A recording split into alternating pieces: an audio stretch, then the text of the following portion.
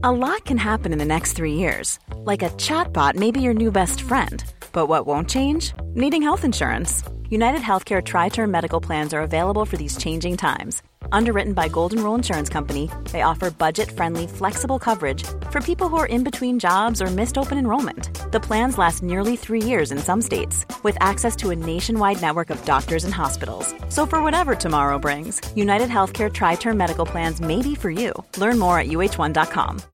Millions of people have lost weight with personalized plans from Noom. Like Evan, who can't stand salads and still lost 50 pounds. Salads generally for most people are the easy button, right? For me, that wasn't an option. I never really was a salad guy. That's just not who I am. But Noom worked for me. Get your personalized plan today at Noom.com. Real Noom user compensated to provide their story. In 4 weeks, the typical Noom user can expect to lose 1 to 2 pounds per week. Individual results may vary. This is TalkSport Daily. Hello, happy Thursday, gang. Welcome, of course, to another Andy Goldstein TalkSport Daily podcast with me, your host, Andy Goldstein. And we kick things off, excuse the pun, it's awful, with the fallout from the evening's Carabao Cup matches, starting with our main commentary match, where Man City were knocked out by West Ham. This was the reaction on TalkSport. I'm forever blowing bubbles. Saeed Benrahma steps up, right-footed, scores! West Ham United take a Manchester double and knock United and now City out of the Carabao Cup.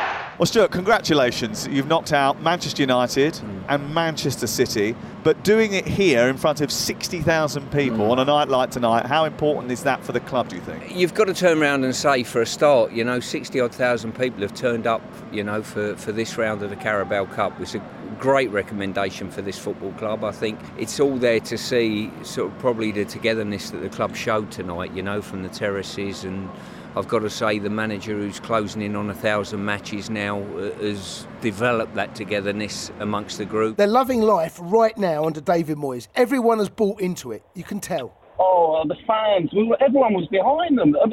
We were just so together. Yeah. Steve-O, gimme, go on, I'm forever blowing bubbles, go on. Gimme a big rendition. You're through the quarterfinals, give it large, Steve, go on. Go on, Steve-O. Forever blowing bubbles, pretty bubbles in the air. Sounds like you got a bubble in your throat, mate. What? What's happened there? You've thrown a bit of gravel down your throat. He's at sand on the way out of the ground. After winning this trophy 4 seasons in a row, Man City are out of the Carabao Cup. It was an incredible run for years. One day should finish, and I like to finish in this way, playing really, really well, and unfortunately we are out. Phil Foden for Manchester City will take their first spot kick against Alphonse Areola. He steps up left-footed, he misses the target. Important to have the courage to say I want to be the first. He took it, and he will learn then for the next time, and tomorrow we'll speak calmly about that. The 4 minutes are up, and so are Burnley's hopes. The full-time whistle goes. It's the Spurs fans celebrating. They've won it by a goal to nil. It was a game that Nuno billed as being like a final. They have won it. No Dele Alli in the squad. He didn't travel with the squad. What does he need to do to get back into this side? Or are you going to tell us it's a rotational problem? No. All the players, we have to make decisions. Dele was not here with us today. Harry Winks also was not here with us today.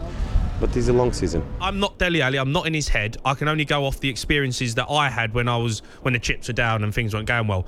The biggest problem that I had as a player was I got comfortable with my surroundings. So basically, I got rich. I started doing nice things, going nice restaurants, having nice holidays, and I took my eye off the prize of what got me to the top.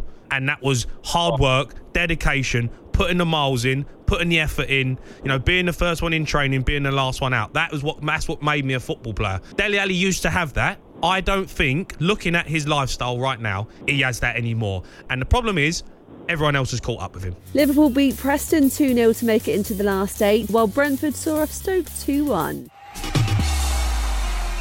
Now, 3 years ago yesterday, the football world was in shock when a helicopter carrying the Leicester owner crashed outside the club's ground. 5 people were killed in the tragic accident. The former Crystal Palace chairman, Simon Jordan, paid tribute to the work Vichai's son has done to help continue his father's legacy. To lose somebody in this manner, actually at the stadium, is beyond comprehension. For his son, I have to say, for his son to have continued to be involved in a situation where he has to go to a stadium every other week where his father died. A constant reminder. It is a constant reminder. It beggars belief for me, and Leicester should thank their lucky stars that they've got owners such as this. Yes, indeed. I'm sure they do, Leicester City fans. Leicester hosted Brighton in the Carabao Cup at the King Power Stadium, and it was the first time a match had taken place on the anniversary of the tragedy. He has to score or Brighton are out. And Wepu takes it. It's saved by Danny Ward. Big moment, and Leicester progress to the quarter-finals for the fourth time in 5 seasons. On now to Manchester United, annoyingly, and Alan Brazil, former United player of course, and Gabby Agbonlahor discussed Ole Gunnar Solskjaer's future as well as his possible replacement, Antonio Conte. I don't really care anymore.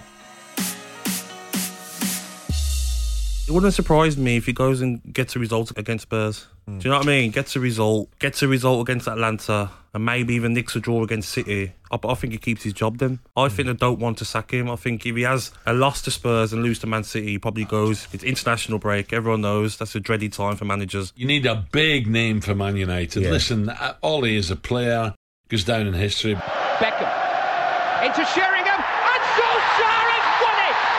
But I've said for months and months, is he strong enough? Not for me, he's not. To take United on, to be challengers. Not for me, he's not strong enough.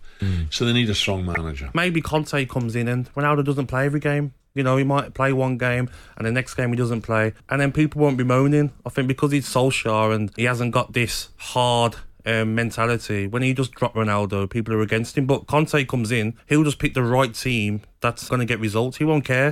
Talk Sport breaking news. Barcelona have sacked Ronald Koeman. He's gone. He's done. Manchester United all of a sudden might have to go, right, hold on. If Barcelona come in and, nick Antonio Conte or something, maybe they need to make a decision very soon.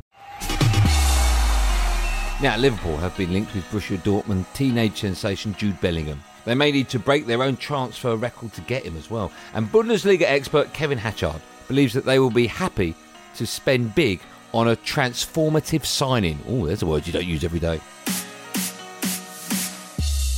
Bellingham, 1-0 to Borussia Dortmund, and it just broke for Jude Bellingham on the edge of the area, and the 17-year-old has lashed it past Edison into the top right-hand corner. I think what Liverpool have shown they'll do is they'll spend big money on what they feel are transformational signings. So they brought in Alisson, and that has been transformational because they have a top-class goalkeeper.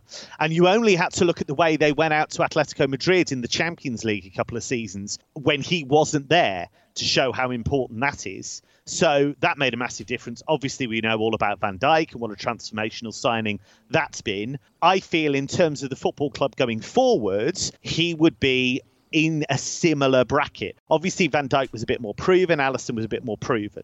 But in terms of potential, in terms of what he would bring to the club, I think a massive outlay would be fine. Leanne Sanderson has been speaking to TalkSport 2 about Josh Cavallo becoming the first openly gay male footballer in a top division. He plays for Adelaide United in the A-League in Australia. She said hopefully one day a gay male footballer will not even be a big story. I just think it's very brave, but I also think hopefully we'll move past the time in England where, we're not putting silhouettes on the front of newspapers and saying we know this player's gay, because it makes a player feel really, I'm sure, not good inside themselves, because I reckon teammates know who's gay on their team and their families know, but it's up to them and down to their discretion to share that. But it's massive that he's come out and done this, and all I can say is well done to him, because it's very brave to do that. Now, who wants to have a Football World Cup every 2 years? No one at all. No one on the planet. Hold on a minute.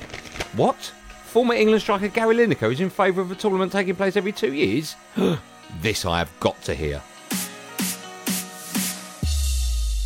I would love to see the World Cup every 2 years. I would genuinely love it. I hate summers where there's no major tournament. I think they're boring. I think the only reason we think 4 years is great is because that's how it's always been. And they say, well, maybe it's better if it's not played so often. Well, play it every 10 years then. So I don't quite get that argument. But I think there's a very big but. And that is how you possibly manage the players' tiredness, etc. Just pushing them too far. Obviously, they're massively well paid, etc. But that's beside the point because you want the best players playing the best possible football. So that would be an issue. My only way around that would possibly be to make sure that there, in terms of qualifying, there's way less. So you've just got groups of, say, 3 or 4. They all play in 3 weeks. They do it in one city, which will help in terms of, the travel nowadays and what we've got to do better with too many flights of football. It's a real issue with the environment. So, and then let the clubs have them for the rest of the year. No friendlies, no anything like that. But realistically, is that going to happen? I rather doubt it. So, yes, I'd love to see a World Cup every 2 years. I'd love to see a European Championship every 2 years. But that's just me being selfish because I love big tournaments. But I don't realistically think it will happen. Now, in yesterday's podcast, QPR manager Mark Warburton was raging after Charlie Austin's goal was disallowed for offside against Sunderland. Have a listen. Not often that you get your breath taken away, but I've just seen how far Charlie was onside. And at this level, with the implications of that decision and what it means for this club, that's an appalling decision. Well, we can hear from Charlie Austin himself, who wasn't impressed with that decision. Park life.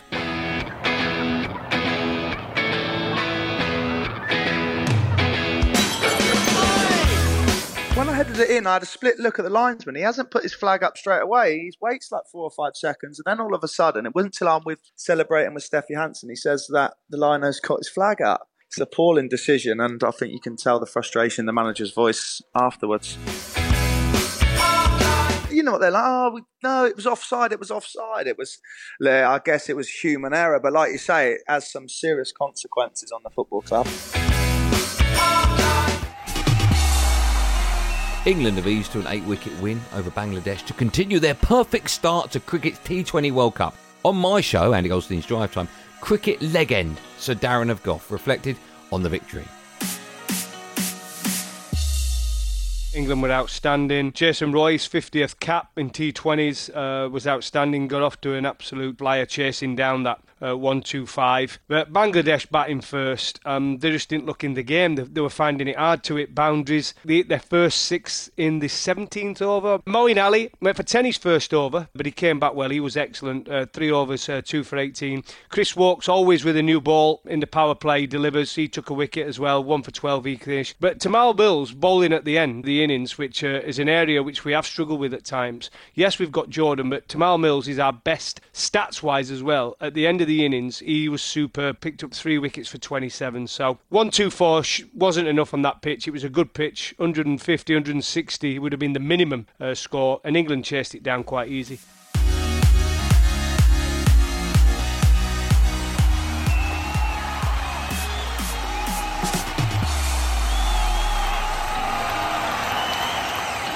But that's it, gang. Thanks for listening on the TalkSport app or wherever you get your podcast from. I don't really care. Something I do care about is you hitting that subscribe button, so make sure you do it. I'm back on Andy Goldstein's Drive Time later on at 4 p.m. today with Darren, David, Brent, I don't know, from 4 p.m. There will, of course, be another one of these Andy Goldstein TalkSport daily podcasts out first in the morning, so do what you got to do to get. Until then, thanks for listening. Have a great day, and above all, be safe, everyone. Be safe. That was a podcast from TalkSport.